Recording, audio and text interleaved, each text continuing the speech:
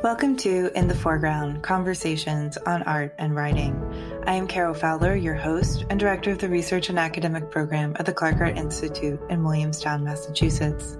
In this series of conversations, I talk with art historians and artists about what it means to write history and make art, and the ways in which making informs how we create not only our world, but also ourselves. In this episode, I speak with Maria Magdalena Campos Pons, a renowned Cuban-born artist and the Cornelius Vanderbilt Endowed Chair of Fine Arts at Vanderbilt University. Her work combines photography, performance, painting, sculpture, film, and video. And in this episode, we discuss her influences and how her work investigates themes of the body, memory, gender, ritual, and history, and how these forms inform the creation of both knowledge and community. So I see performance art as a very, very early form of knowledge. Performance is so intrinsic to what we are as human that is perhaps the more nature of all our forms, the one that is more embedded and that exists in many parts of our life.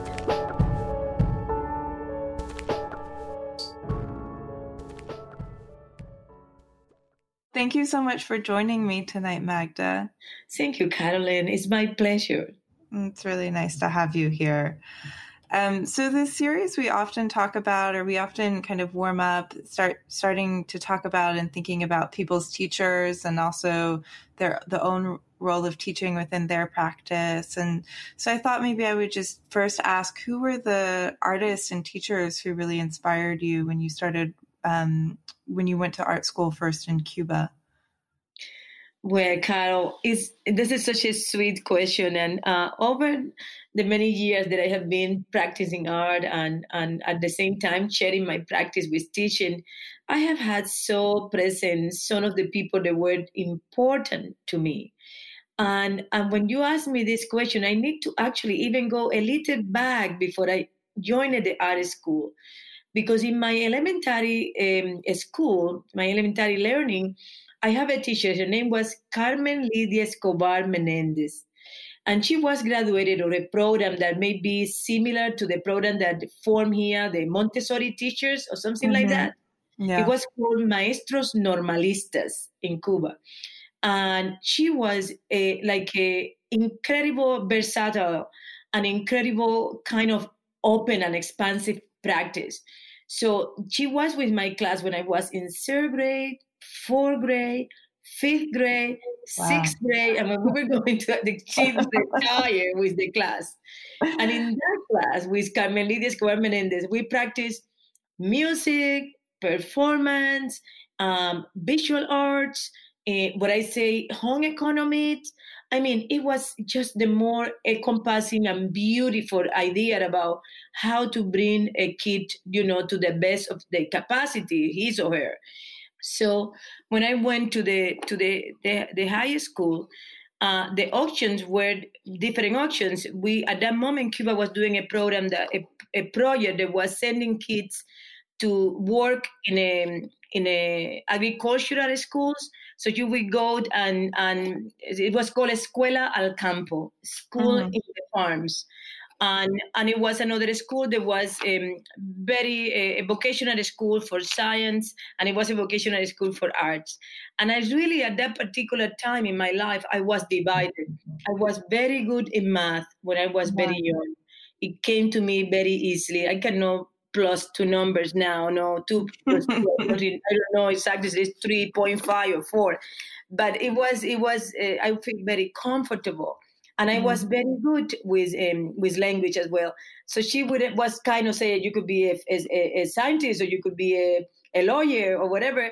And I love the arts. And that was the one that win. I ended doing all this school were exam entrance school. So my older sister was being a professor of science at the art school in Matanzas, in the capital of the province. And kind of I made it an entrance exam for music. So I entered the art school to study music. Oh. Nevertheless, a very exotic instrument for that time for me, but I was good at it, oboe. But the structure of the school was that all the arts were together. So it was ballet in the one floor, music in the same floor, visual arts in the first floor. And through the year that I was studying music, I found myself spending a lot of time in the music, in the visual art area, working and spending time with the kid and drawing. I used to draw a lot. My father used to show me scenes, explain scenes to me, making a draw always to illustrate it. So I remember one of the professors there, Ever Fonseca, who a very important Cuban artist, telling me like, "Hey, you drew so good. You should move to the visual art school." And it was so persuasive that I did again an entrance exam while I was there to transfer from music to visual arts. My regret now, how many years later, is that I would have been allowed to do both parallel all my life. I would have loved to be a very proficient oboe player now. I would have loved that. Yeah. But it was something that at that time was no, so I put all my focus in visual arts. And then I was allowed to do the exam entrance for the next level of the education, where we be called the bachelor kind of program of Cuba a year ahead. So they allowed me to go and do the exam when I was finishing the third year, and I passed the exam, and so I entered the Escuela Nacional de Arte in Havana, ENA. At that period, and kind of got again in the same track with the people of my age, because otherwise we have been 1 year behind. But it was from the very beginning. I went back all the way to the elementary school because some way, somehow, I was a beneficiary of a very experimental and adventurous, in a way of educating in Cuba in the or in the beginning of the Castro Cuba.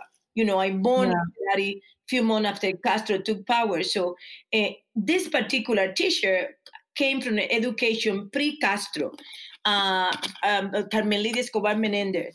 But I don't know. I mean, but I suppose that opportunity for kids like me. I came from a farm. I was living in that particular time in a very small village, the former sugar plantation in which my ancestral family members work.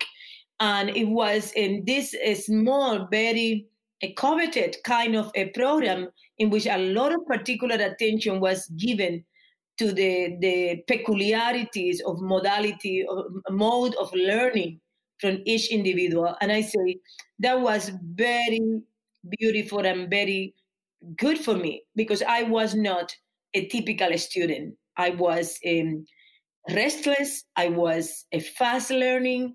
I was very curious and super active. So I could have been the kind of kid that the professor say, too difficult, too much energy. But she took my energy and put it to productivity.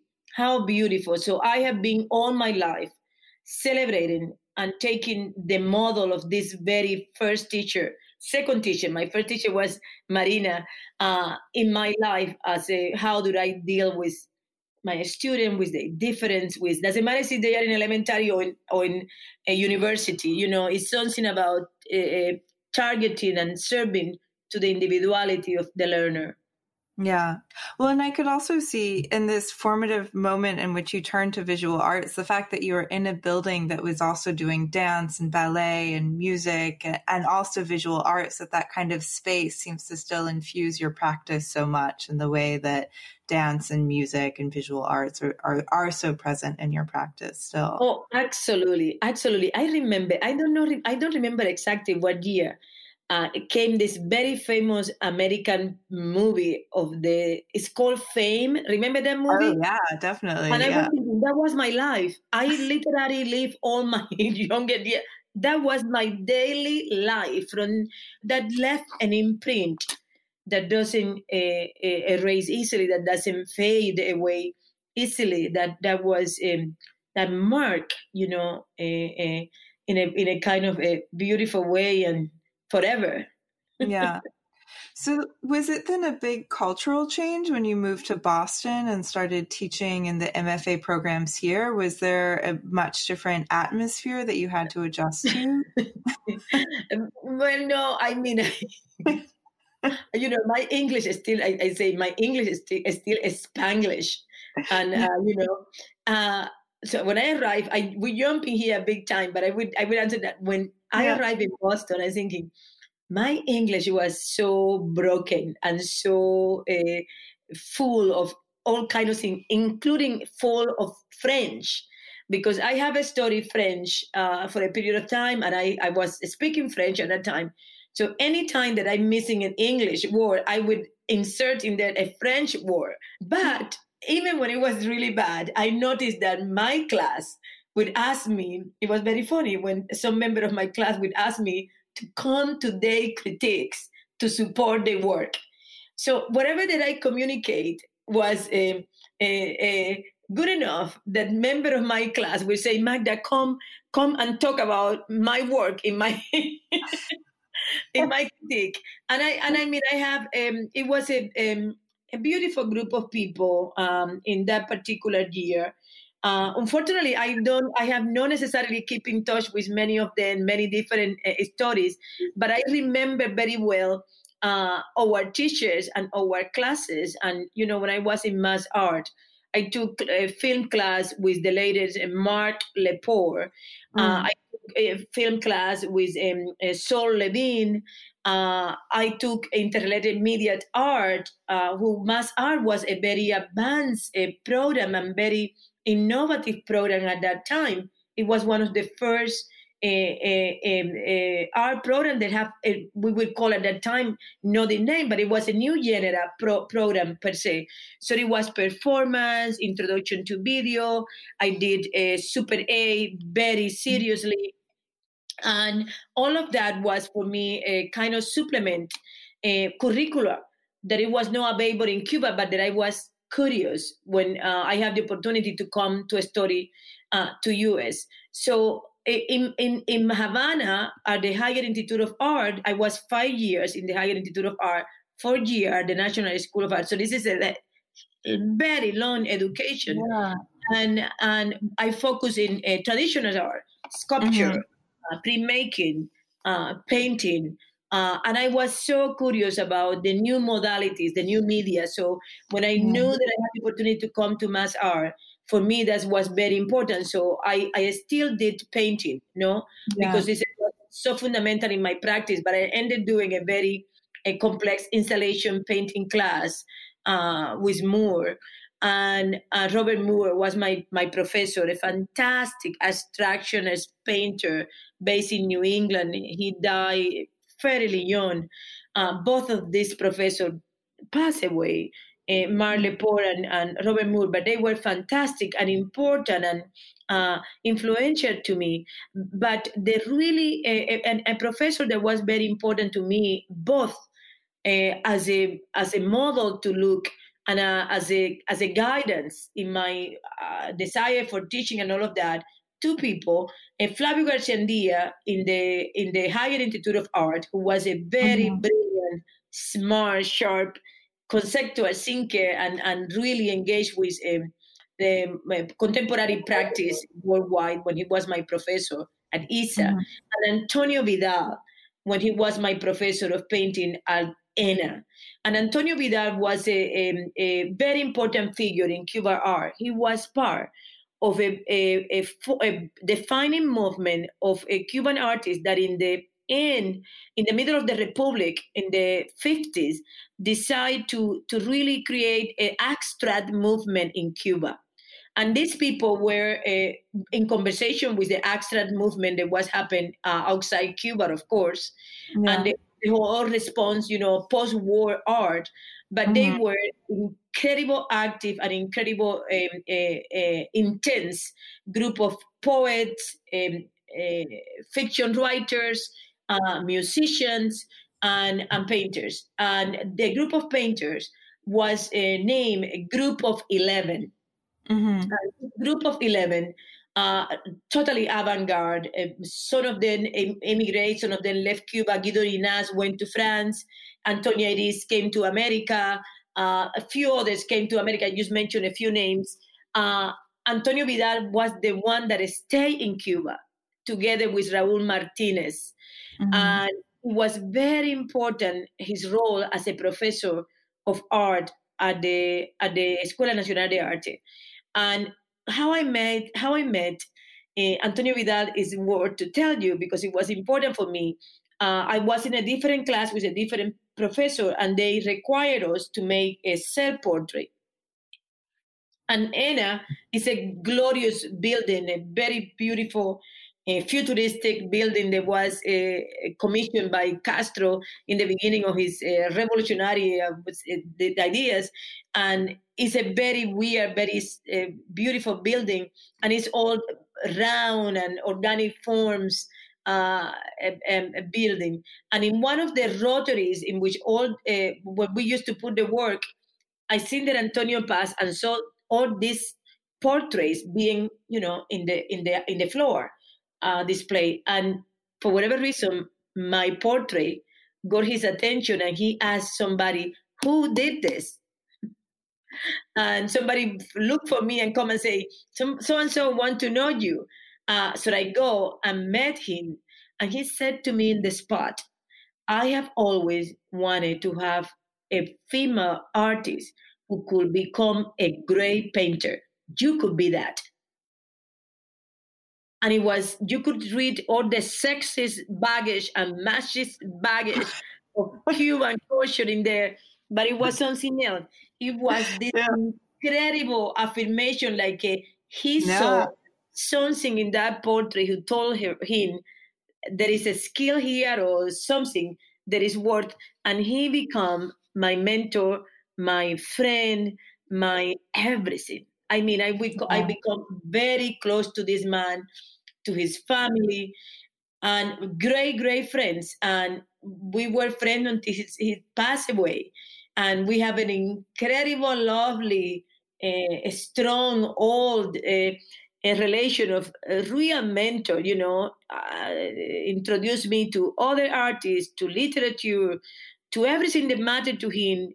He would sit down. I think that I was in some way a daughter that he didn't have, something like that. He was kind of fascinated with, I was the same thing, quick and intense and full of energy and full of question and full of, and we could sit and read poetry from 8 p.m. until, you don't going to believe it, but 1 midnight. And just drinking tea. Just drinking tea. Wow. And talking. And that was a miraculously time of intense intellectual and cultural formation. He introduced me to important people in the art in Cuba, and he always introduced me with the same thing. She's going. And it was funny. I mean, we are friends. So when we celebrate everything that I did, and he cried for things that I did too. When he saw me doing performance, he was like, I wanted her to be this amazing painter, and look, they're losing all her time doing this circus. He said that to me. And then I saw him when I came back to my first show in Cuba, crying in my opening. And of course, I don't know if he was crying because I was doing performance and not just painting, but it was. But I say to you to tell you the kind of intensity and the kind of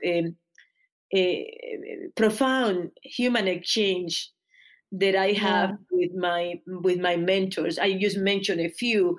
I was very lucky. I have many people in many different aspects of my formation that were supportive, and they were there to say, don't doubt it, keep pushing, go forward. And that is something that I take very profound at heart for my students.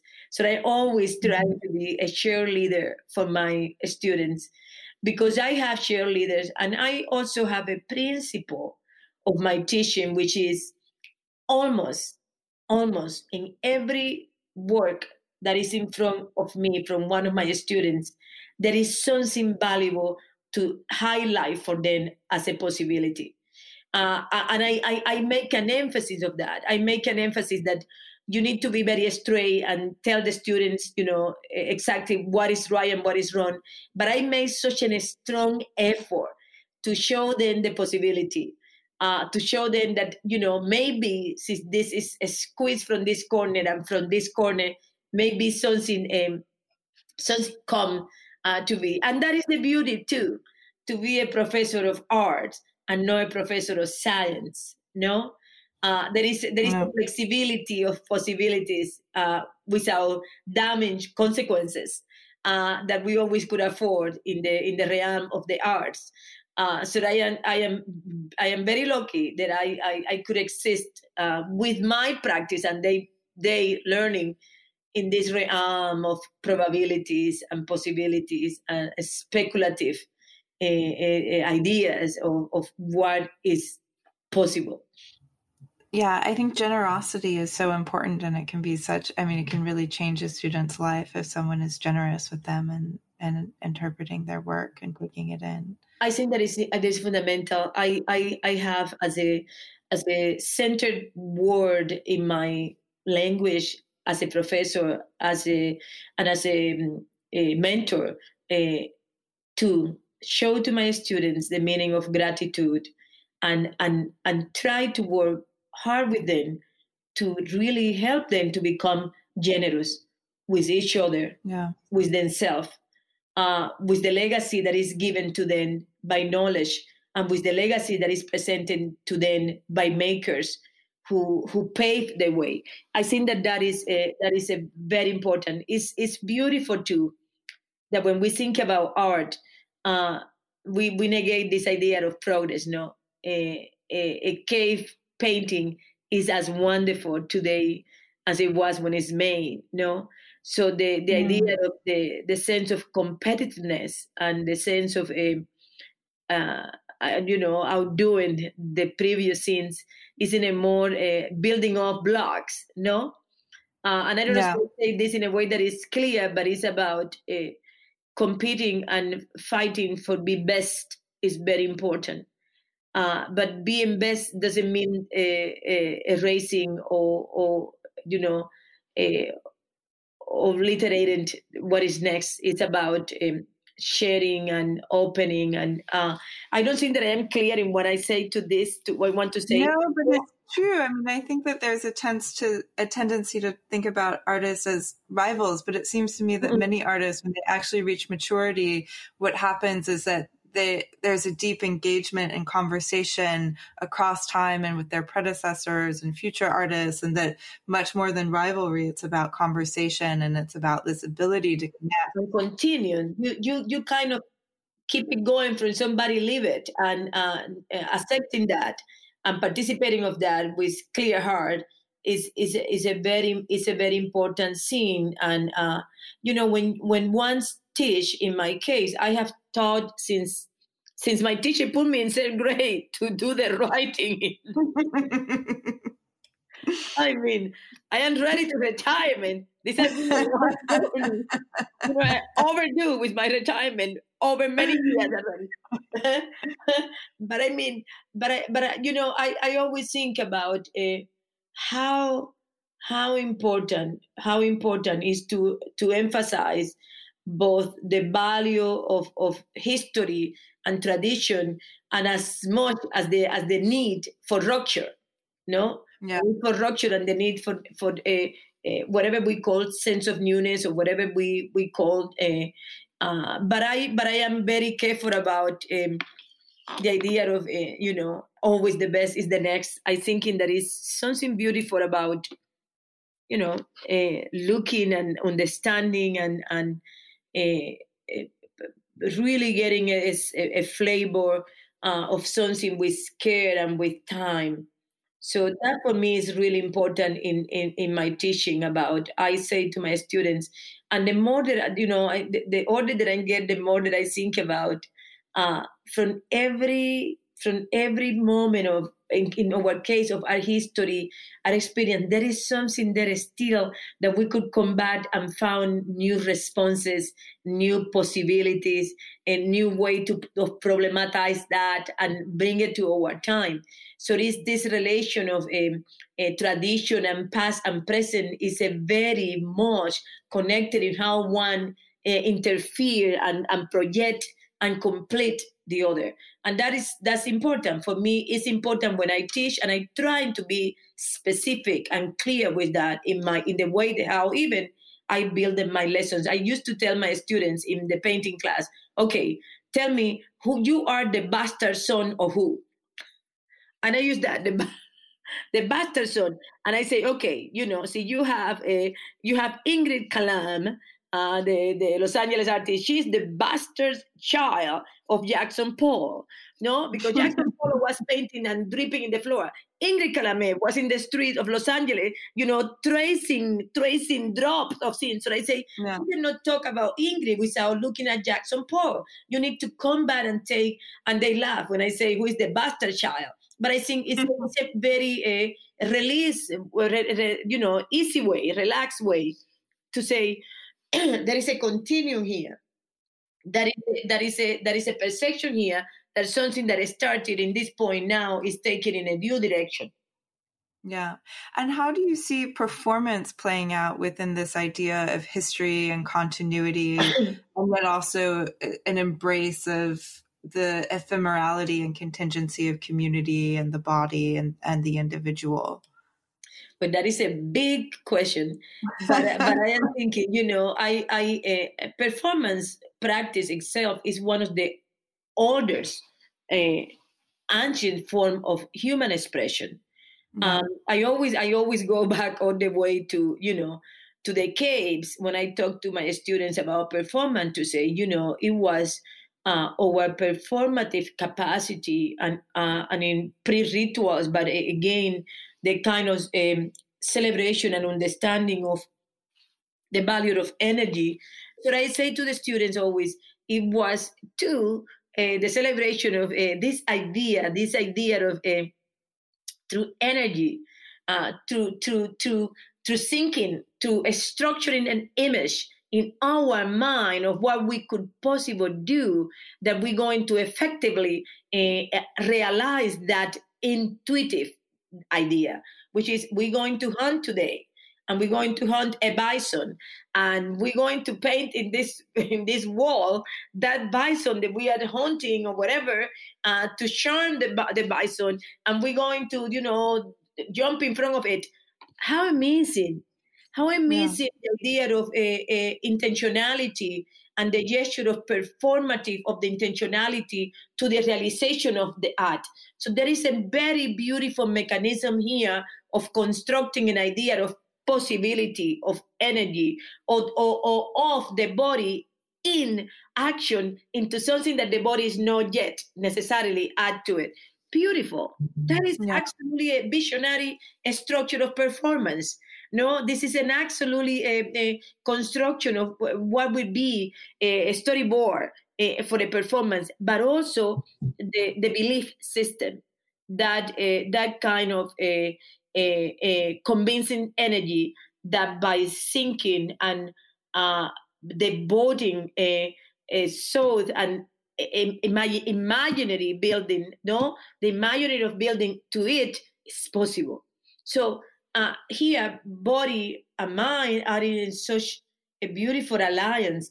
Here, literally, the body, the gesture, the hands, whatever, is just the conduit, the conduit of these forces, the conduit of this imaginary of possibility, the conduit of these poetical approximations that they're going to be developed, that are going to be, resolved some way. So I see that in the very, very, very beginning of our own development as beings, as a species, that we humans have come with this a capacity of the imaginary situations. It had been something very beautiful about structuring knowledge. So I see performance art as a very, very early form of knowledge, as a very early form to packing in our brain, in cells, actions and mechanics of possibility of the body that is going to be important cognitive tools for our own progress forward as human. So I am thinking we performance is so intrinsic to what we are as human, that is perhaps the more nature of all our forms, the one that is more embedded and that exists in many part of our life, early days and every gesture of our life, and that is really in a so when we think about performance as performance art and especially performance art in relation to visuality and the language of fine arts, there is all incredible delicate nuances and delicate layers and a structure of what is all about, and how it comes and how it's still so connected to early forms of the structure of human behavior and human activity and human effort toward progress. No? Yeah. Do you also find that your understanding of performance art or your relationship to it changes as you yourself and your body ages and changes? I'm curious about how you understand your changing relationship to your own body in relationship to performance. I am so conscious and aware of about this, the beauty of the transformation of the body. I am trying to read into that. I am trying to understand that the difference of your stamina, the difference of how you could hold the ground and how you could hold court when you have your body as the tool. I am thinking everything that happened to me in this moment of transformation, very important. The body of a woman is an extraordinary, beautiful map of incidents and possibilities. And one of the things that struck me as more important at this moment is that we are in a moment of transformation of our body as such. We are entering the moment of the robotic body. There are many people already in the world going with auditory assistance, with a heart assistance, with brain device. So we are now really, really in the transitional moment in which the technology that we have been aiming for is giving us more time to hear better, more time to listen to better tooth, more time to our heart to function, all kind of possibilities. And this is something that for a performance artist is like, this is all incredible possibilities. It's all the extension of the capability of our transition from just biology to technology. These are beautiful territory for performance. The same way, that is incredible for performance, which I say the transitions, the topography of the woman body from being a girl to menstruation, to motherhood, to menopause, and to whatever, say I get lucky and I have longevity, to see how the body switch. And I like that idea as performative. I am thinking, I have this big line in my forehead, and I have something to say, why you don't put that with Botox? And I say, but should I eliminate that line? I eliminate the many hours of reading with poor light in Cuba. And that is a mark of something very important in my body. So I am thinking the thing about the body itself, all the things that is changing on me, and that I could see it at this moment, and that I want to take it and engage it and put it into what performance are. And I have role models. I am thinking about Lydia Clark, how beautiful and elegant she was, through all. I love seeing her performing some of these things, and she's in high heels and a cigar a skirt. Glorious. No, I love that. And I have the privilege to see a John Jonas performing very mature, and she looked like a young girl, 4 years old, in that with all this technology and all those things. And I am thinking, I remember seeing a few years ago Adrian Piper dancing in some street in Europe. I am sure that Adrian Piper was more than 60 when she was doing that dance. These are a beautiful, beautiful role model for me. These are women that I look very carefully. I look what they do as performers. I look what they have done as teachers. I look what they have done as individual in their life, and these are my models. These are really ladies that I look. Maria Teresa Hincapié died too young, unfortunately, the Colombian artist, but she was absolutely, fantastic, rebellious, unapologetic. I want to do that. I want to be rebellious and unapologetic.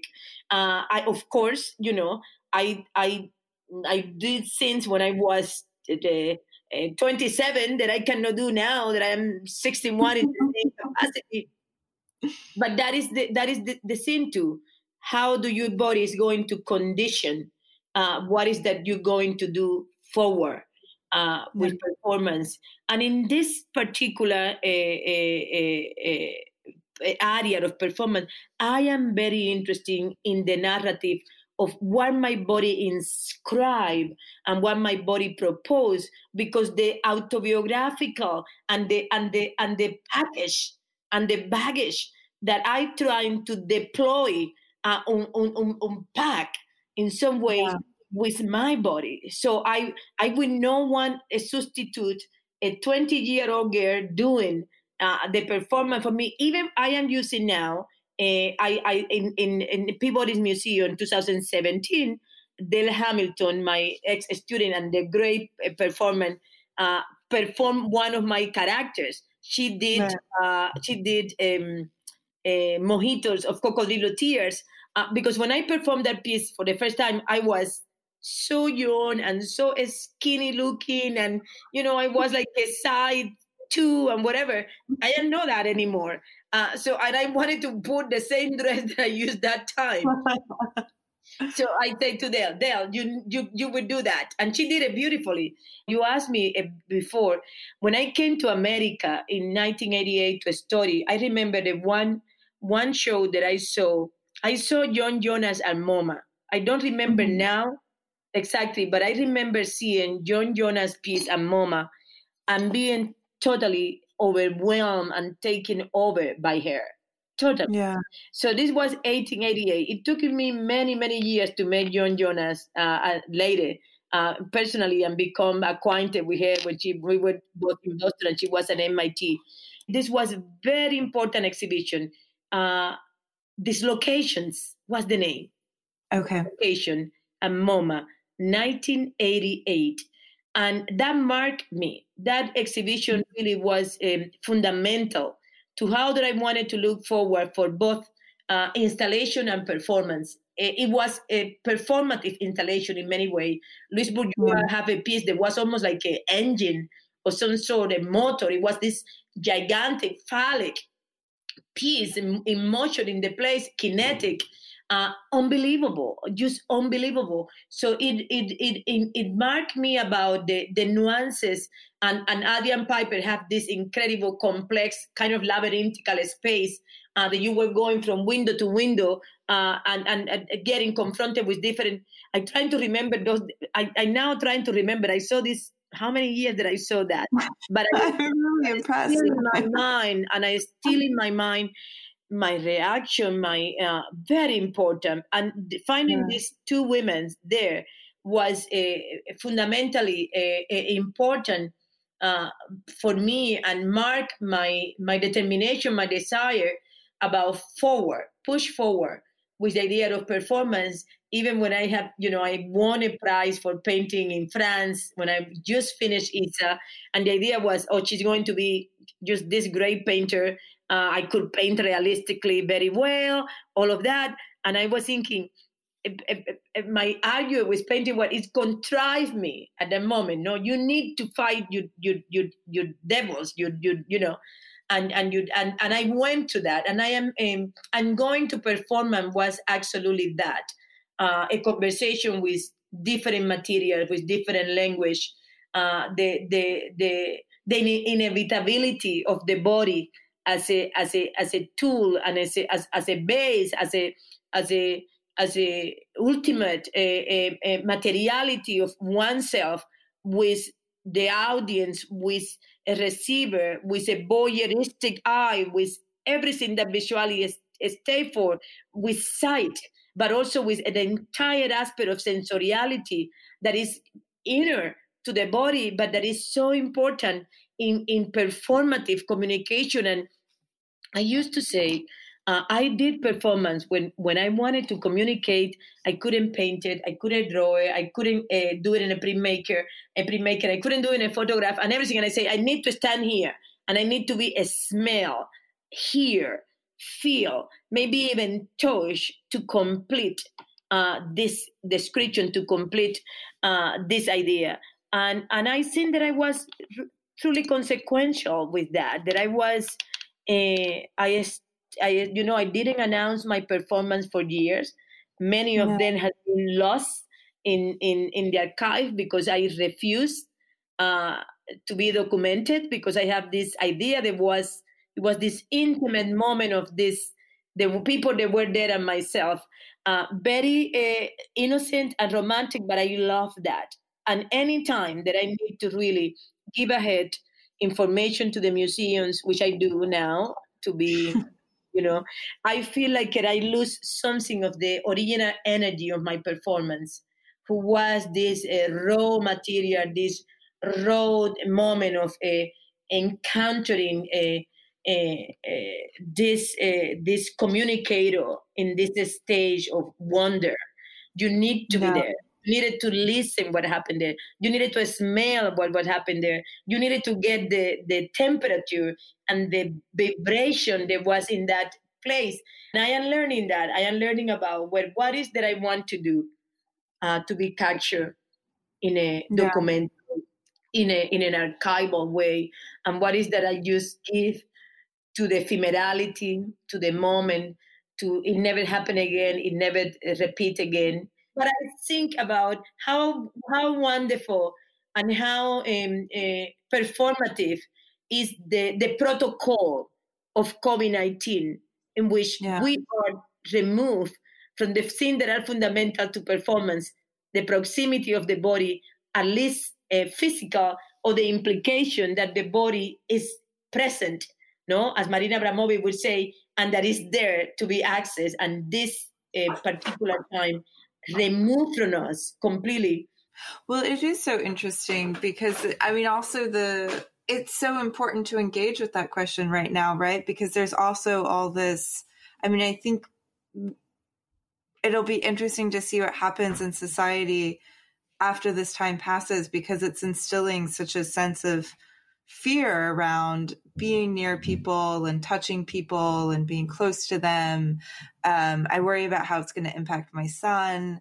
And so I think it is so important to bring this aspect of play and performance into it to make it less scary. Oh, absolutely. Remember, when people were totally locked down, when people were, before COVID arrived in America with the force that arrived in New York, we saw COVID in China, we saw COVID in Spain, and we saw COVID in Italy. And the first answer that we saw to an attempt to sustain our humanity was performance. People went to the windows and clapped. Yeah. People went to the balcony and heated casseroles. And they create all kinds of scenes. People got the instrument and went to the roof and they serenade for people. So it was performative. Fundamentally, it was a performative response.